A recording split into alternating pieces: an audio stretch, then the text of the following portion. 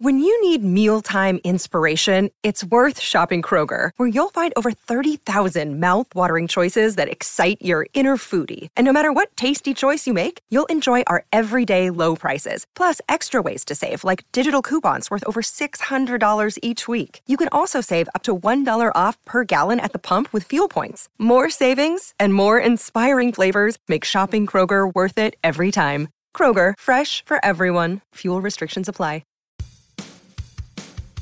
Welcome to Business Aspirin, pain relief for business. Clint Junell has managed a restoration company in Dallas since 2008 and is one of the top drying experts in his region. Clint is also the co-founder of JobDocs, a software developed to help his team manage their overwhelming volume of projects. On the podcast, Clint brings together business managers and leaders to share with you how they have overcome their business pains and how you can too. And now, here's your host, Clint Junell.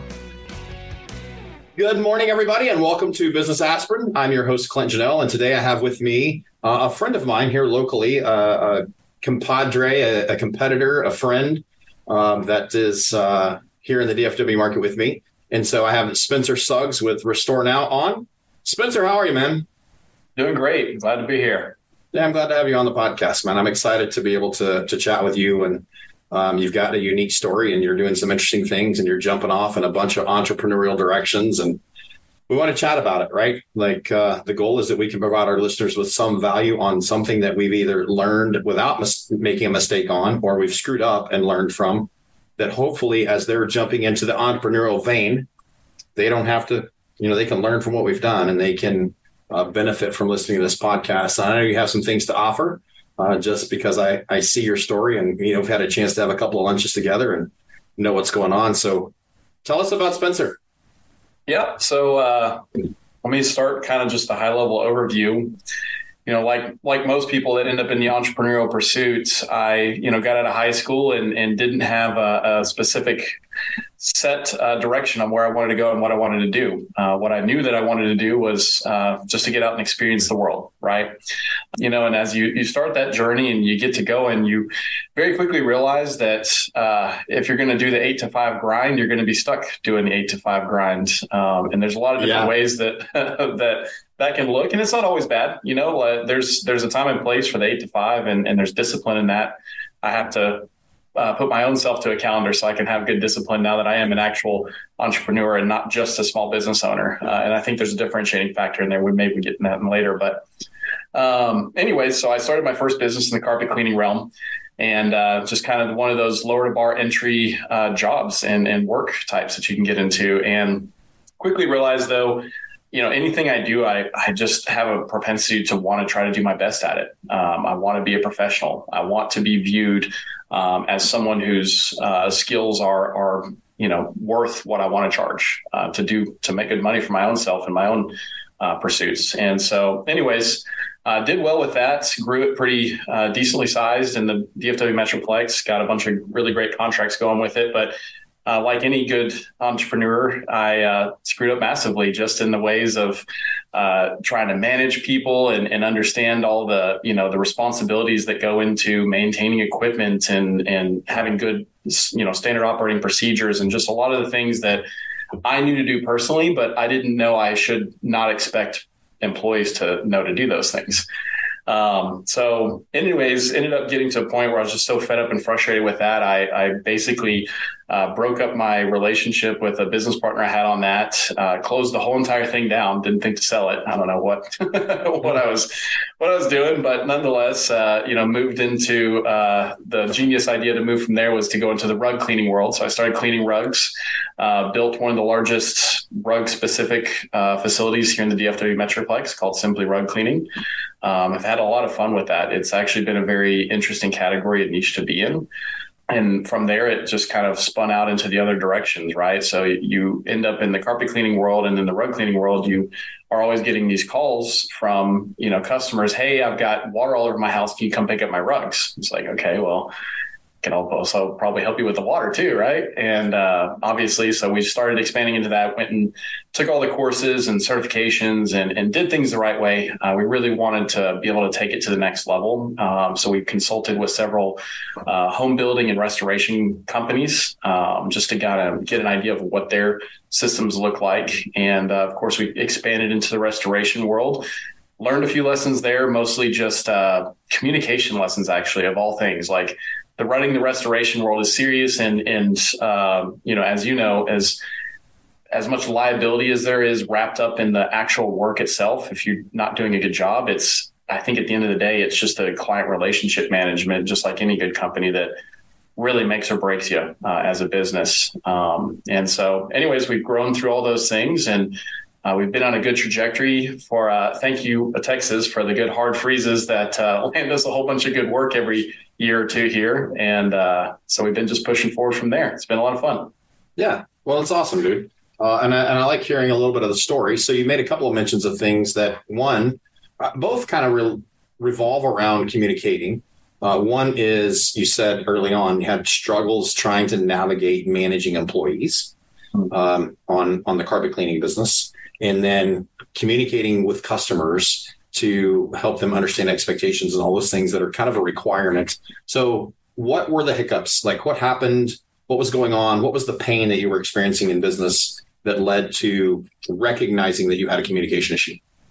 Yeah. So the biggest one is, self-assessment. A lot of times, I think one of the biggest that I run into anyways in the conversations I've had, one of the biggest hangups that I see from other entrepreneurs is we have all these brilliant ideas and all of these good things happening, but they're stuck in the head, right? Like they're not even translated to a computer. They're just literally in your head, like, oh, well, what's your policy if this happens? Let me think for a minute. Well, the right thing to do would be this. So that's our policy, right? Versus, hey, that's a great question. Let's go to page 45 of the manual. And, oh, there it is. That's our policy. That's our procedure. So some of it was quite literally just doing the corporate mumbo jumbo and having actual documentation. And other parts of it, I think, really boiled down to setting the right expectations. So on the employee side, that looks like doing a much better job of onboarding the actual employees. So through training programs and through follow-ups, more specifically with like literally getting into a calendar and putting in times that we would go back through and review content, review policy, or different things like this. Just giving our guys an opportunity to be very well equipped. So they weren't acting off the cuff either, right? I had this sort of Ace Hardware approach to everything before, which is just, if we goof up, just give the customer a $5 gift card and tell them have a good day, right? Definitely not a great way to run a business, especially at scale. That's fine when you're just one or two people. That's not going to work at scale.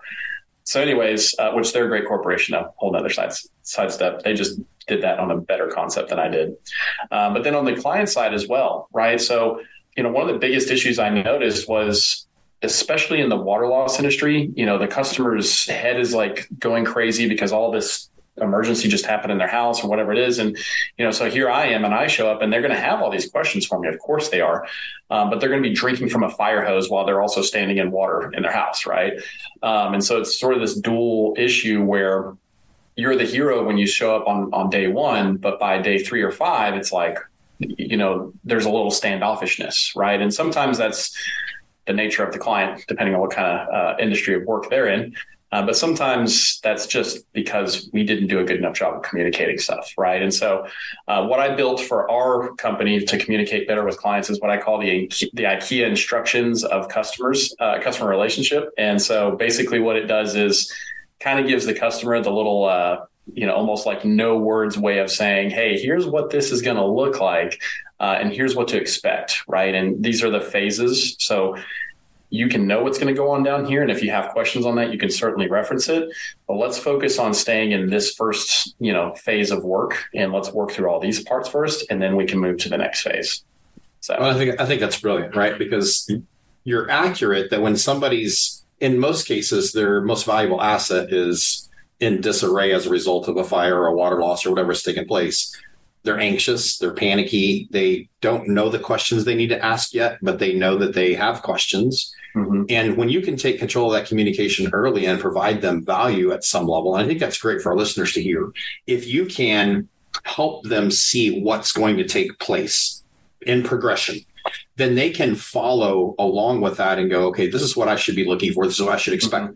The problem with that occurs is if you don't follow that progression yourself and you told them this is what's going to happen. So guys, I 100% agree with Spencer in regard to the fact that you have to communicate with your client what's going to take place.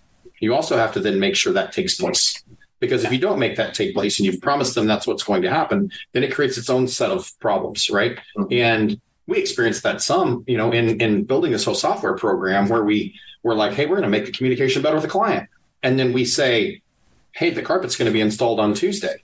And then it's not, and it's Wednesday, and we haven't made a journal note about where that was or whatever's taking place. And that results in now you can't just make a journal note. Now you have to drive to the customer's house and have a conversation with them. It's like, just make sure that that's going to happen or communicate clearly with them what's going to take place from that point forward, because that really is the only thing they have, especially, God forbid, it's an environment where they're removed from their home. Then they're really anxious about what's going on, and they expect you to be there 24 hours a day, 7 days a week until it's back to normal. Yeah. And it's a difficult process for them to understand and navigate. And so I'm 100% on that, man. I think that's brilliant. I love that you've put something together that, kind of helps you do that. And I would say to all of our listeners that are in any kind of service industry whatsoever, whether it's restoration, HVAC, plumbing, whatever you're doing, even auto mechanics, right? Like, set some expectations with your customers about what's going to take place. Like, it's interesting, just, in our facility here, there's a paintless net repair company, and there are, like, we just had that, you're here, right? So we just recently had a pretty good hailstorm not too long ago. There's probably 100 cars sitting down over here that are all circled and marked up, and they've been sitting here for months, And so for me, I'd be like, look, man, what's the story on my car? Like, how long is this going to take? Why do you have to have my car the whole time? Can you not, like, mark it up and then meet with the adjuster and then get it back to me, and I can drive it around while we're waiting for this stuff to happen? Like, where do we stand? And so communication, I think, is vital. And I applaud you on that. One of the other things you said, which kind of triggered a thought in my head, is expecting your employees to just kind of know how things are supposed to work. And for us, one of the things that kind of floated in my head was like pulling and backing a trailer. I mean, I grew up doing that. Like, we were moving boats, and we were moving four-wheelers and dirt bikes and campers and all that stuff. And we just constantly were pulling trailers and moving stuff, but people don't know how to do that all the time. And for me, I had this expectation in my head that, like, that's just something people know how to do. And in reality, it is not. And they don't know how to do that. And they don't know how to manage your equipment and care for your equipment and all the things that take place inside a restoration space. And I think you hit perfectly on a point of that, saying, I need to teach these guys that work. So what were some examples of some of those, and how did you implement a process for ensuring that your staff could, in fact, know the things that you know intuitively? So, and it is funny, the life skill component of, because I grew up in East Texas. So for me, again, the trailer thing was just a normal thing. But then if you really think back on it, like, your granddad or dad or whoever it was, your uncle that taught you how to back the trailer in the first place, like, that was several different times. Like, that was like an hour of lessons that you learned in that time, in that space, right? And so intuitively, it's not a thing that you might think that somebody's to be trained on, but that absolutely has to be, like, that's a training day, right? Sure. So let me go kind of from the top, and I have some thoughts as well. So, you were talking about the delivering on the expectations with the customer. If we give them this set of expectations that they should expect from us, and we can set the tone for what that should look like. One of the things I think I harp on the most right now is we live in the digital realm of AI and automations and, like, all these great things, and they're amazing. But most people don't know how to, like, 99% of people don't know how to use them. AI is not going to take over the world. People using AI is going to take over the world, right? And so I think one of the things that I key in on is automations work two ways, right? A lot of times we put a lot of emphasis on the customer experience of sending out, like, an automated text or an automated email. Hey, we're on the way, or, here's what those expectations are. We can automate those things to death. And in some ways that kind of pulls away the personal touch to it. But there's even some things you can do to combat that, probably using AI. But the automation, the reason I say two-way is those automations that you're programming for your customers, you need to be programming those in for your employees as well, right? if we forget to give the customer the call about the carpet or whatever it is, it's because it never popped up on someone's calendar or it didn't give them a notification to do so. Now, the alternative to that is your employee's just being lazy or hungover or whatever his issue is. But aside from the human error component, automations can solve a lot of those problems, not just from the customer expectation side, but from your employees delivering on the expectation side as well. So that's a big one. We've been implementing that. We started very, very basic, very rudimentary with that, right? So we kind of mapped out, hey, on a category 1 loss, generally speaking, what should that look like? What timeline should that follow? And then we kind of gave our customer automations built in that. And then we kind of put our employee automations built in that as well. And that took a lot of finagling, right? Like people would get stuff out of order, or they would be like, why are you giving me this information? Or, whatever it might be. And so there's a learning curve to that for sure. Absolutely. But doing it is better than not doing it at all. And especially because that conversation, when you have the customer, like, hey, we're always seeking to improve our communication skills with our customer. I'm so sorry you got that out of order. And then they're like blown away. I'm like, wow, like that's really intuitive. Like you guys actually care. That's amazing. Thanks. And then on the expectation side of things, it's like the basic skill sets, right? So a lot of times in this particular industry, in the restoration industry, you just think like, okay, I teach the guy how to like cut a straight line in drywall, and then I send him to get his IICRC certification and he's good to go. Right. He's not even close. Right. Like that actually is the same conversation as the reason why I tell adjusters you don't know anything just because you've been through an IICRC class. Like that's great. Exactly. That's cute. I'm glad for you. That's a step in the right direction. But practically speaking, you wouldn't really know how to do my job unless you literally come and work in the trenches with me and do my job. And it's not just a one-day deal either, right? Because every single flood is unique to that home and those conditions and whatever might have been pre-existing before that even happened, right? So, the expectation side, the rule that we follow, we call it make it easier to do right than to do wrong. Okay. And so the simplest way is the easiest way. And at the end of the day, if you make things overcomplicated, you make expectations overcomplicated, or you just create a system where there's too many variables to get wrong, you're going to fail. You're going to get it wrong. And sometimes that the detriment to that is, maybe somebody that's a smaller company can offer a better service than you that is a little more personalized or tailor-made. But practically speaking, I build companies for scale. I don't build them for me being the guy who's going to be doing the job every single day for the rest of my life. Absolutely. And I think one of the things that leads this conversation to is, as entrepreneurs, that entrepreneurial spirit is, there is some reason I don't want to be in that 8 to 5 grind somewhere. I want to be doing something kind of on my own, and I have a skill set of some kind. So I know how to do this. I'm going to go out and I'm going to venture out into the world and make this a company and do my thing. And so guys like us, we start that direction with this disdain for the corporate world and corporate policies at some level, right? And that's what most of our listeners are going to have. It's like, God, I don't like the corporate rules. I tried to fight to get away from those rules. And I've had to say multiple times on the podcast, like, I recognize that, that's why those rules exist. That's why they have these processes. That's why they've implemented these strategies, is because you can't rely on somebody always coming to you and go, what's the answer to the question? Yeah. What are we supposed to do here? And if you have these policies and processes in place, then you solve a lot of that very early. And so when you're saying that, I hope everybody recognizes the reality is, if you want to be a mom and pop shop and it's going to be you and one other person, you don't have to implement these processes. But my thought would be, if you're trying to listen to a podcast on how you solve business pain points, you have some idea of being able to grow and develop and move a little bit further forward. And so doing that early is vital to being able to actually be successful, because it's much harder down the road to try to flip and change and implement these processes and create an employee handbook and create a protocol regarding your vehicles and your tools and customer engagements and that sort of thing. And so I think you're spot on in regards to what you're saying. Communicating early with your customers, communicating early with your employees. Who are we? What do we do? What does this lead to? How do we treat whatever? And I think that's like, I know a lot of the guys that'll hear this are still trying to figure out how they're going to get to $1 million in revenue.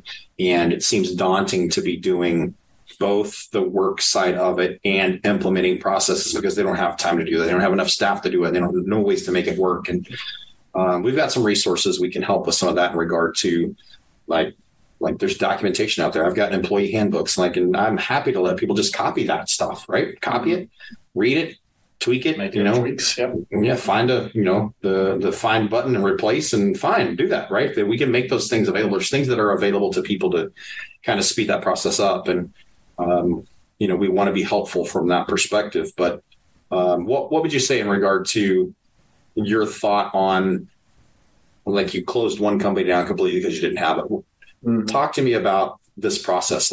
When do you think it should happen? Should it be immediate? Should it be before you take on work? Should it be after a certain thing? What's your playbook? There's a component to getting in the trenches and just doing the work and figuring it out. Right. And even to that extent, I'm that guy, when I was like, hey, I need a policy for XYZ. I need a cell phone policy because I keep getting these young kids that want to come on my job sites and be texting and I need to be able to point to something and say, dude, you can't do that here. Not just because I said so, but because literally that's written into your employee contract. Right. So I was the guy. They went and Googled, cell phone policy from corporate structure and got the generic form and, command find and changed it to me. Right. Inherently, though, the issue wasn't at that point then having policy. The issue then at that point is enforcing policy and actually doing something about it. So first and foremost, where would I start? Yeah, you got to get in the trenches. I mean, practically speaking, I'm a big proponent of literally going and working for someone else that's already doing the work, right? I know that's, probably not the best thing that other entrepreneurs will want to hear is oh man, I could create my own competition. Well, yes and no, because you're going to create your own competition no matter what. If you hire somebody who's awesome, which is what you should be trying to hire for. And it's not a bad thing, right? There's plenty of room in any territory for all of us to have work. And you'd rather have your work be competition that's like you and I, where I can not only call on you if I'm underwater on a project that I need some help on, or it's too big, or I don't have a resource for a pack out company that's available, or whatever it might be. Just having those people that you can depend on and create a relationship with and keep, that's way more valuable than being worried about having an employee that you train them so good they're going to run off and start their own company. That being said, though, where would I start? You're getting in the trenches, you're doing the work, you're figuring the things out, right? And again, we live in an age of AI. I mean, it blew my mind how even technology inept I am in the whole entrepreneur journey. Of course, this, but for the listeners, I also own a technology company. That's a whole nother side venture. We can talk about that on another time, but getting into that field and getting to that realm, I was blown away by how much I don't know, even just about an iPhone, right? I was on a job site one day, and one of the contractors that was there, he was in the stage and he's sitting there and he kept talking to himself. And I'm like, oh gosh, I hired a loony bin, right? What did I do? Right? His drywall looks fantastic, but he's talking to himself a lot. And so, later on in the conversation, I kept noticing he would tap his chest every time I'd start talking to him. And I was like, okay, this is really weird. What is going on? But we had the conversation later on. He's like, every time that I'm setting up my job site, I literally talk myself through the job of what I'm doing and why I'm doing it. And then my wife goes in and types up basically the protocol for what he was doing. And this is a drywall guy, right? Most drywall guys I know, they're just in it because they learned it by osmosis and they'll only do it for a certain period of time, or maybe they'll grow it to just have a crew. And that's just kind of the extent of it. And this guy was he was blowing me away. He's like, no, man, I want to be the biggest drywall company in Texas, right? How do you do that? Well, you do that with process and procedures, and that becomes your scalability factor, right? And so, being in the trenches is not really a great excuse anymore for not being able to create your own process and procedures. With something as simple as literally just sitting there and recording himself. Okay, step one, I walk in and I put my buckets, next to the door, put a tarp out first, then I put my buckets on top of them so I don't create a mess. And then I bring my towels in and I set up my paper strip and yada, yada. He just all the little things that he was doing. And of course, it helps to have, somebody, your wife or a friend or brother or sister, whatever, anybody that can come alongside you in that season of life and just kind of leverage that to help you put those things into actual words. But doing it though, right? It's that commitment to say hey, I'm not just an entrepreneur because I can do something, right? At that point, I mentioned earlier, I would argue you're just a small business owner. You're not an entrepreneur at all.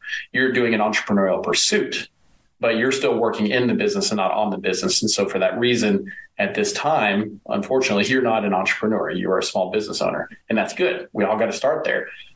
But in that pursuit, once you go to that next level and now you're a business owner and your days are spent managing relationships and finding ways to expand your business rather than literally being the guy slapping the drywall on, sanding it, doing the next thing, that's when you become the entrepreneur. And all of that starts at the baseline of, hey, I'm in here working, I'm documenting what I'm doing, and I'm turning it into an actual manual where this can be duplicated. Because if I can't replicate myself, how in the world could I possibly expect my business to go any further than just me being the guy doing the work, or maybe one or two others that I've taught by osmosis?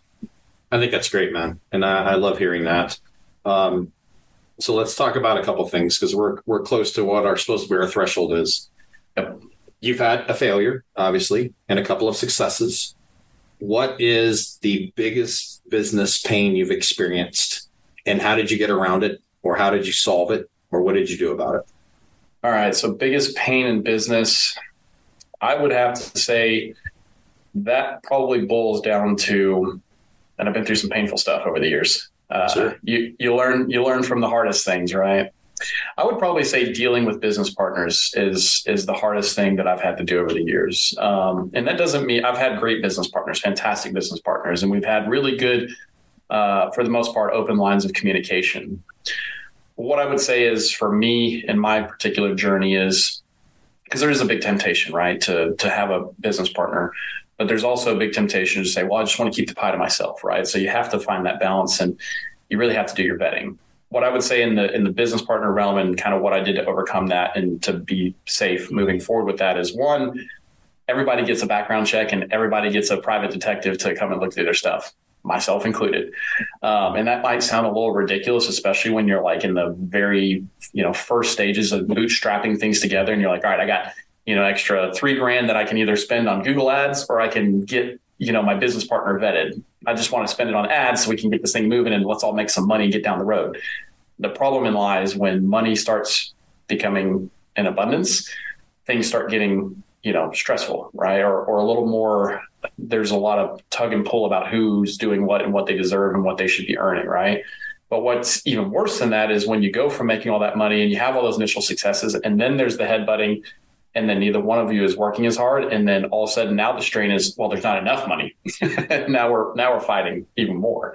So what I would say is business partners are the hardest thing I've had to overcome in the space, but a good set of very well outlined expectations, that communication side, right? And a very good set of basically like bylaws and fallbacks, right? So have a good solid contract with whoever you choose to do business with, because even if you don't ever take on an official business partner, you're going to take on people who are strategic business partners, right? Whether that be your subcontractors or your vendor that's supplying something for you that you basically buy all of your gift bags from, or whatever it is that you're getting from them, right? If you are buying something and you're depending almost solely on that vendor for that thing, that's a business partner, right? Whether it be strategic business partner or like contractual business partner, it's a business partner. And so having a very clear outline of what you should do in just about any scenario you can think of, life, death, disability, or, COVID-19, now that we have that under our belts, right? When you can outline these things as much as possible and have something to point back to and say, okay, well, we both agree that if this happened, this is how we would handle it, or this is how we would treat it. It gives you a lot better footing to stand on, and it takes it out of the realm of, well, I believe this is the right thing, or you believe that's the right thing to do, to this is what we agreed on. So, yep, that's my biggest one. Okay, so that's your biggest pain, and I think that's valid, right? Like, it's working with anyone is difficult. Mm-hmm. Having someone that has authority like you do makes it even more difficult. So I agree. Like, set some stuff out, make sure you have some processes really defined, and delineate what are expectations, what happens if shit hits the fan, what do we do? And I think that's important. Okay, so then conversely, what's the best thing you've done and had happen in business? What was your best decision? Best decision. Goodness, getting into restoration. It's great. No, I'm just kidding. Meeting me is the best thing could happen to you. There we go. Yeah, best decision. I would probably boil that down to just being willing to take the things on that scare you. I think, that's not necessarily one specific decision in my business, but I think collectively over the years, I wouldn't be sitting where I am or have the freedom and flexibility that I do have if I hadn't just pulled the trigger on the thing that was like, what if it goes wrong or what if it this, what if it that? And of course, there were some actions I took to try to mitigate against that, to be careful. But at the end of the day, there's not a lot of things about entrepreneurship where you get to really dip your toe in and see if it's for you. You either commit to doing it and full well that the ramifications of that are going to be hard to shut, even just shutting down a carpet cleaning business, for example. I mean, I can't even tell you the pressure I had from all the corporate contracts I had. When I shut that down, like people were like notably angry at me, right? Like Spencer, like we depended on you to be our carpet cleaning guy for the next 3 years. Now I've got to go through this work of trying to vet a company and this, that, and the other, And I was like, well, I'm so sorry. Like, what did you do before me? Right. But I didn't realize at that time, like how important it was for them to have that box checked and to not have to worry about that anymore, And so being willing to jump in and just go for that thing that scares the ever living bejesus out of you, but that, deep down would be financially and, rewarding to you. That's what it was for me. No, I love it, man. And I hear what you're saying, right? It's nothing like if it was easy to do this, then everybody would be doing this. It's not easy. It's difficult. It's hard. It's a challenge to try to figure out how you're going to get the next job to come in and pay the bills and pay your vendors and pay your employees and keep the trucks running and keep the overhead where it needs to be and all the things, especially in restoration, where you're having to fight with insurance carriers about getting paid because they think you've charged, $40,000 too much when it was, well, you should have been able to do this for $2. Why can't you do this for $2? Mm-hmm. At the same time, you're not saying be reckless. Yeah. And I appreciate you saying that. Like we do hard things. As an entrepreneur, we do hard things. And I know personally, you also serve and do some stuff for hard things too. Some of the organizations that you support and we do the same thing, right? It's let's go out, let's do hard things, let's serve others, let's put people before ourselves. Let's see how it comes back to us that way. And I think that's great. And I applaud you for being willing to step out there and take the risks on some of these things and see how it plays out. And I also applaud that you're meticulous enough to not, like some of it's going to fail, right? Some of it doesn't work the way we want, but you're not being reckless to the point of completely jeopardizing everything you have. And I think our listeners need to pay attention to that too, is like nobody here is saying, hey man, go all in, put all your chips on the table on this one thing and just hope that it works. No, vet that stuff out first and find out whether or not it's a smart decision. Even if it's going to be hard, even if it's risky, don't just be reckless about what you're doing. And I think that's spectacular. I mean, I think we've gotten some good nuggets out of this, man. And I really appreciate it. Is there something, is there a statement that I haven't asked you a question about? Is there something that you just go, people really need to hear this if they're trying to jump off and they're trying to deal with hitting that next milestone or getting a business off the ground? Any one last piece of advice? I think we did actually touch on it, and it's just the statement to make it easier to do right than to do wrong. I was actually on a forum this morning, and I was discussing. I went on a reality TV show a little while back, entrepreneurial competition, if you will. And brilliant to be in a place just filled with other entrepreneurs. Like I can't tell you like how good it felt to be around other people who just got it. We just spoke the same language. Like there was like, it wasn't like I had to explain myself to somebody who's just a normal 8 to 5, corporate worker. Right. I wasn't selling them on a dream. I was just having conversations with them. But right. They had posted on this forum, about how they had gotten stiffed on some money and contractually it was owed to them. And it was this ordeal. And I've had this happen to me in business many times over. It's just going to be, it is what it is. There's some people out there that really will just surprise you. Sure. But anyways, she was really pent up and worried about, should I go after this person? I mean, it's like to the tune of $60,000. It's a big deal. Should I just slam them online so that other people can know not to use their services and da-da-da. And it's like, well, you're going to take a shot to your brand. You're going to take a shot to your personal self. You potentially set yourself up for a lawsuit. But all those things aside, I was like, what was funny about it is I posted, I said, Confucius once said, don't use a cannon to kill a mosquito, right? So the biggest and most broadest thing, like when you take things and overcomplicate them, you're just shooting yourself in the foot. You're never going to get off the ground. You're wasting too much effort on something, right? And so if you'll go about the business approach from the way of make it easier to do right than to do wrong, always do your best just to get that communication part of it up front first. The rest of the stuff really will work itself out. And so from that point, you can really just go and do the thing that you know that you're really good at doing. And I think that's excellent, man. And I'm excited about this podcast. I appreciate having you on. You've got some other stuff in the pipeline that maybe we circle back to another one and I would let people know about part of your technology thing that you've got going, because there's a lot of value, especially for these guys that are service industry, wanting to jump off. They could utilize what you're doing on the technology side, and we could have some more conversations about that as well. And I'd appreciate having you on. Everybody, thank you so much for being with us today on Business Aspirin. And Spencer, thanks so much for joining us. I appreciate your time. I appreciate your friendship, and I look forward to other conversations. Thanks for having me. All right, man. Take care. This has been a Business Aspirin, Pain Relief for Business podcast. If you're a business owner trying to overcome your business pains, follow us on Apple Podcasts or visit our website for more information, job-docs.com.